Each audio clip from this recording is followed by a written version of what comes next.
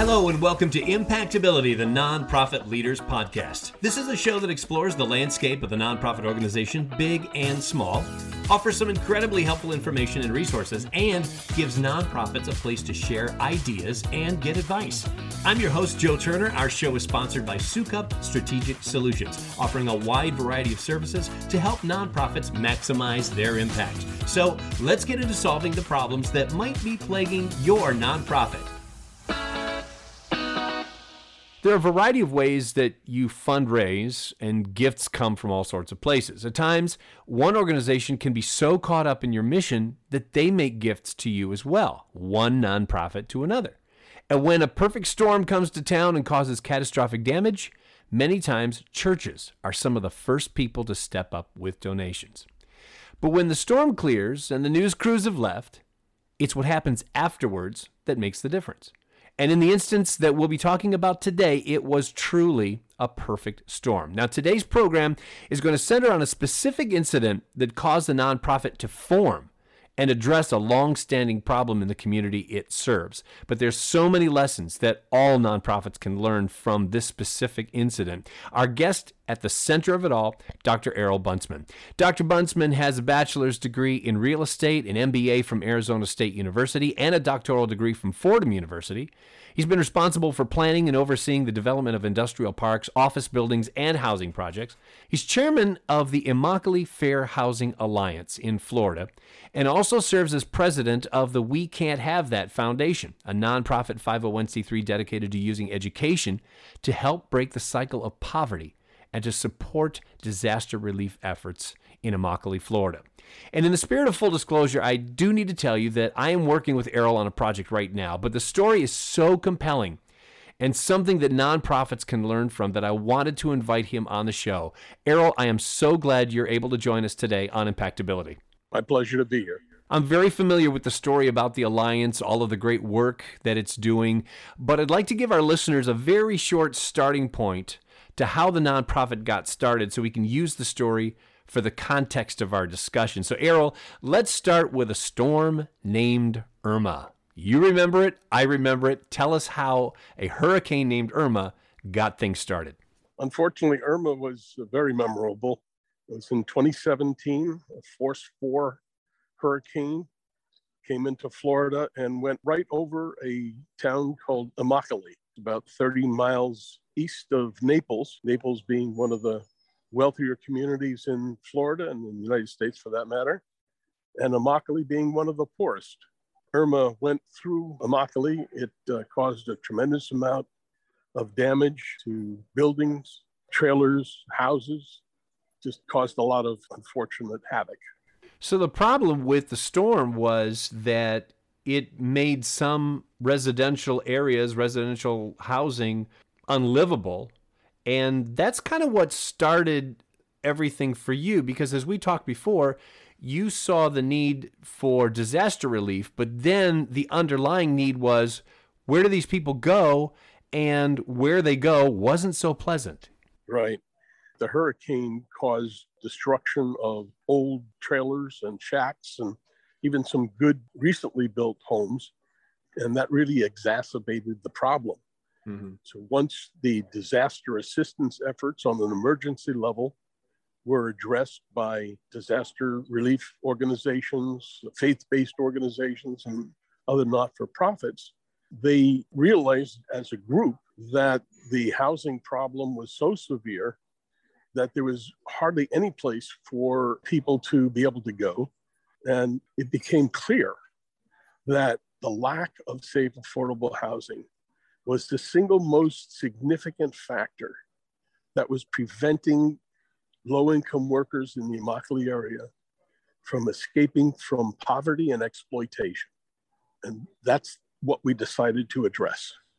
Tell us how the churches got involved the second time. I mean, they were there the first time in helping to restore order and rebuild, etc. And they helped you in the disaster relief big time. But now they were going to help in a new way.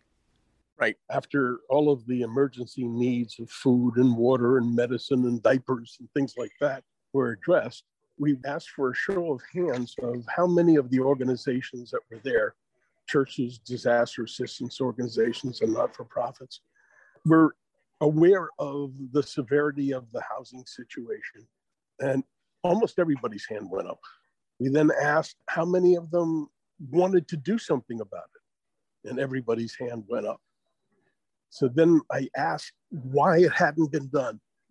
And as we went around the room, it became clear that disaster assistance organizations, many of whom are owned by church organizations, like Presbytery Disaster Assistance, UMCOR, which is the Methodist, the Disciples of Christ Disaster Assistance, Lutheran Relief, and others, had been involved in rebuilding New Orleans after the horrible flooding there, and in Houston and Puerto Rico. And so I asked them, why had this problem, which had been existed for decades, and is now much, much worse, why hasn't it been addressed if they all cared about addressing it? And the answers became very clear as we went around the room, that there isn't property that you can buy. At that point, I said, okay, if somebody could find it, is the money available? And everybody, or almost everybody, raised their hands and said that their organizations would definitely help if there was a way to solve the problem. So for the nonprofits listening in our audience, tell us how a nonprofit can find a faith-based organization that they can partner up with. I know sometimes it might take a storm, but then other times there may be other ways. What do you think? Without a doubt. The way to do it first, before you try to identify a faith-based organization, whether it be a not-for-profit or a church or a disaster relief organization, is to determine what the why is. What's the problem that you're addressing, and why should it be addressed? That's critical before you can do anything. The second step is another why. Why do you care? Because if you don't have passion for what you're doing and aren't committed to it, you won't be convincing talking to anybody about it. If you don't care, why should they? And there's a third piece to the why. Why should that church or that faith-based organization care? Different organizations have different missions that they're interested in. Their membership may have different causes that they're interested in. Some people focus on cancer research, some on children's problems, but you can't identify which ones to go to until you have the why.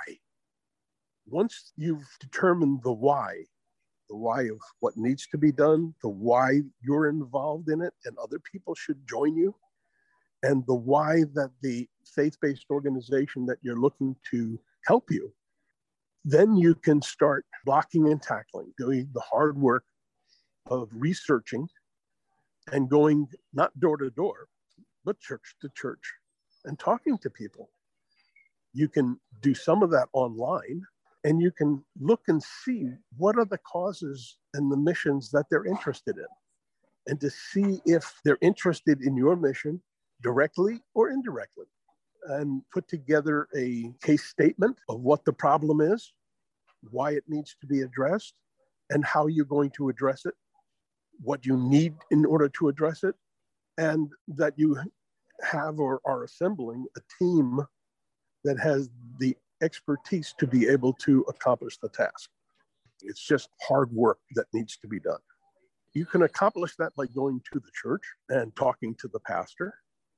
You can accomplish it by going to the church and talking to the head of missions and asking them for a minute for missions, an opportunity of a few minutes, 3 or 4 minutes, to address their congregation and tell the congregation about what you're doing, about what the problem is, why you care about it, and see if you can get your vision shared by the mission committee or individuals. Because in any church or faith-based organization, the church has some money, the missions have money, and individuals have money. And you're never going to know where it's going to come from. Ideally, from all three. Yeah. I mean, basically what you're saying, Errol, is tell your story. Yes. And, sometimes it starts by you're talking to somebody and meeting somebody, and then developing a relationship with them, and you share what you're interested in and what you're doing and why. And often in those discussions, people indicate if they attend a religious institution or not, if they go to church or they go to synagogue or they go to a mosque. And if they do, then they can be your ambassador to tell your story. But you only want them to do that if they share your vision. They see the problem, they care about the problem, and they're passionate about addressing it and solving it. You don't want an ambassador that isn't passionate about what you're doing. You don't want them to do it for you. You want them to do it with you. That is a great point. I love that. We're speaking with Dr. Errol Buntzman about his experiences as the co-founder of a nonprofit and how they partnered up with faith-based organizations to raise funds for the organization. We're going to pause right now for a short break. When we come back, we're going to talk how the why fits into your fundraising campaigns. You're listening to Impactability, the Nonprofit Leaders Podcast. I'm Joe Turner. We'll be right back. One of the biggest challenges facing nonprofits today is securing grants. Where do I find information on grants? How do I write a grant? And how do I submit the grant? And then, of course, the dreaded midnight deadlines. Hi, I'm Teresa Stos, and I have been there and done that. At Sukup Strategic Solutions, we have a team of expert grant writers with years of experience writing hundreds of grants for nonprofits just like yours. Visit our website today at sukupstrategicsolutions.com and schedule a free consultation about your grant writing needs. That's SOUKUP strategicsolutions.com. Let's work together and get the grant that your nonprofit deserves. Welcome back to Impactability, the Nonprofit Leaders Podcast. I'm your host, Joe Turner. We're speaking with our guest, Dr. Errol Buntzman, about grassroots fundraising with faith-based organizations, and a fantastic story. I know you agree with me. Coming up in just a few minutes, we're going to have another edition of Coach's Corner, so stay tuned for that. Now, Errol, I've known you for about a year now, and I've always been captivated by your story. I mean, you're a successful businessman. You've either started or acquired and successfully turned around 8 companies, but you put all that aside to do some incredible work for an extremely worthy cause. So the question I have is basically, why are you doing this? I mean, what is the motivating factor that has you so passionate for this cause? That nobody should be forced to live in horrible conditions. In my life, I had the privilege of having lived through part of my life in wealth and part of my life in poverty. I worked as a migrant farm worker from the time of 13 to 15. I was a high school dropout and had the luck of getting the help with a learning disability, which I had called dyslexia, to overcome that and be able to go back to school after learning to read as an adult. You get my high school equivalency, then an associate degree and a bachelor's degree, and then a master's and eventually a doctorate, and escape from the cycle of poverty. And I guess not wanting to see people live in horrible conditions, some of which I lived in as a youth. People can escape from exploitation if they're given a helping hand. What are some lessons that you've learned along the way that you can share with our audience, like some do's and don'ts in terms of approaching faith-based organizations and the grassroots efforts that you've started that have really come full circle and are really being successful for you now? Well, the most important one, I think, is that you have to secure the donor before you ask for the donation. You want to build a relationship. I guess the best way to do it is to apply the principles of transformational leadership, where you want to inspire a shared vision, that they see how their vision can be accomplished within accomplishing the vision that you have, and empower them to act. Provide them the tools that they'll need to share with others, such as a brochure that describes visually and in text without being too wordy what the problem is, why it needs to be addressed, how you're going to address it, who's addressing it, what you need from them. Try to prepare a short video of 3 or 4 minutes. It doesn't sound like a lot of time, but you can give the message. One of the things I learned when we started doing a video. We thought it was going to take 10, 15 minutes, and we had all kinds of footage. But when we got the help of a professional videographer, he edited the thing down to 3 minutes and 14 seconds, and it conveyed all of the message. So those tools are needed. Great advice. That is some great advice. Some of your fundraising success has come from some amazing in-kind gifts. How do you get to the companies and businesses that can help with their in-kind giving? The best way that I found is through accountants and tax lawyers. They're all representing businesses, or most of them are.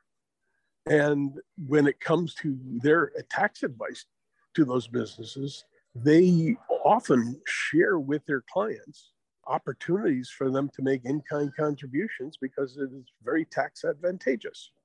The same thing can be done for donations of stocks, not with corporations, but with individuals, where a tax attorney can point out, and an accountant can point out to a client that has had a very successful year, that they could donate stock that they bought at a cheap price and is now elevated in price, and get a tremendous tax advantage in doing that.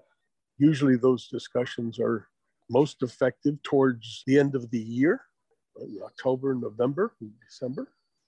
The other way you can do it is through asking your architect or engineer, before you hire them, if they will help you with the project. And you can do it with the general contractor also, by having them ask the bidders for work on the project to make in-kind contributions. And that's very effective, but only, again, if they share the vision, if they buy into the why and they care about it, so that they're a good ambassador when they talk to somebody that's going to be providing cement, asking them to make a donation. To buy into the why. I love that. Your story is very specific for our podcast, but I think our audience has gained some really valuable insight today on how to find other organizations that might share in your vision and how you can help one another. It's been great talking to you, Errol. Thank you for being a guest today on Impactability. Thank you.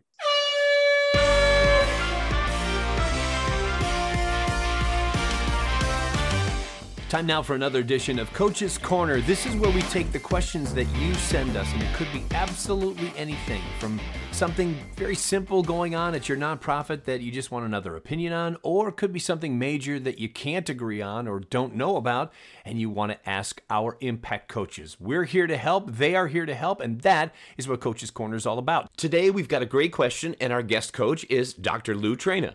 Lou, here's your question. How does my nonprofit build a major gifts program? On Coach's Corner, you have 5 minutes to answer the question, and your time begins right now. Thank you, Joe. I think what I would recommend is they first need to determine if they really need one. If they're raising the money they need to raise with other fundraising vehicles and with the current board that they have, then why would they need a major gift vehicle? So I wouldn't do it for the sake of having a major gift fundraising vehicle in place. I would do it with, I would make sure that that organization really has a need for major gifts. And so what percent of the money are they raising with events? What percent are they raising with grants? What percent are they raising with annual giving? You know, if they have a strong communications program in place, you know, and they're doing their virtual media, if that's all successful, then maybe they don't need to change things, because if you bring into the equation major gifts, suddenly you have to look at your board leadership, you have to look at your committees, you have to look at your current donor and prospects list, you have to look at your staff, and the director needs to look at themselves and ask the question, do I have enough time to do this? Because it's going to take a lot of their time. You know, presidents of university have been asked the question, you know, what time do they spend raising money? And, you know, you can answer 60 to 80% of their time raising money. So I would first ask the question, well, why do you really want to, you know, do you really need to do this? If they're fine doing what they're doing, then I would say that it's not needed. If they feel that they have to replace money, or they're growing and they need major gifts to make that happen, then I would have them do some kinds of needs assessment to see, you know, really how much is that? So let's say it's 20% of your goal that you want to raise with major gifts. So whatever that number is, now you got to put together the fundraising vehicle. And so you'd want people on your board then that can make major gifts. Okay, it doesn't have to be all of them because you're only looking at maybe 20% of your income. You're probably going to need to hire a major gift officer because I don't think you can have a person doing both major gifts and events and annual giving because they have to put different hats on. You've got to have a board that has the relationships that primarily comprised of individuals that represent major corporations, in your community, working on that and being on the board. You have to have people that really love going out. And so you're going to need to look at bringing somebody on board that can raise major gifts. And if you're small, what typically happens is the executive director then says, okay, I'm the one that needs to do it, but somebody has to pick up and do all the work that I've been doing in other areas. Dr. Lou Trina, thank you so much for being on Coach's Corner today. Thank you, Joe. Always great working with you. If you've got a question for Coach's Corner, we want to hear from you. Email them to us at impactcoaches@impactability.net. Again, that's impactcoaches@impactability.net. And if you want to reach me, my email address is joe.turner@impactability.net. If you enjoyed today's episode, be sure to subscribe to the show in your favorite podcast app, and that way you'll get new episodes downloaded just as soon as they come out. Also, please give us a review or a rating so that your peers in the nonprofit industry can find us as well. I'm Joe Turner. Thanks for listening, and thank you for all you do to make the world a better place through your nonprofit.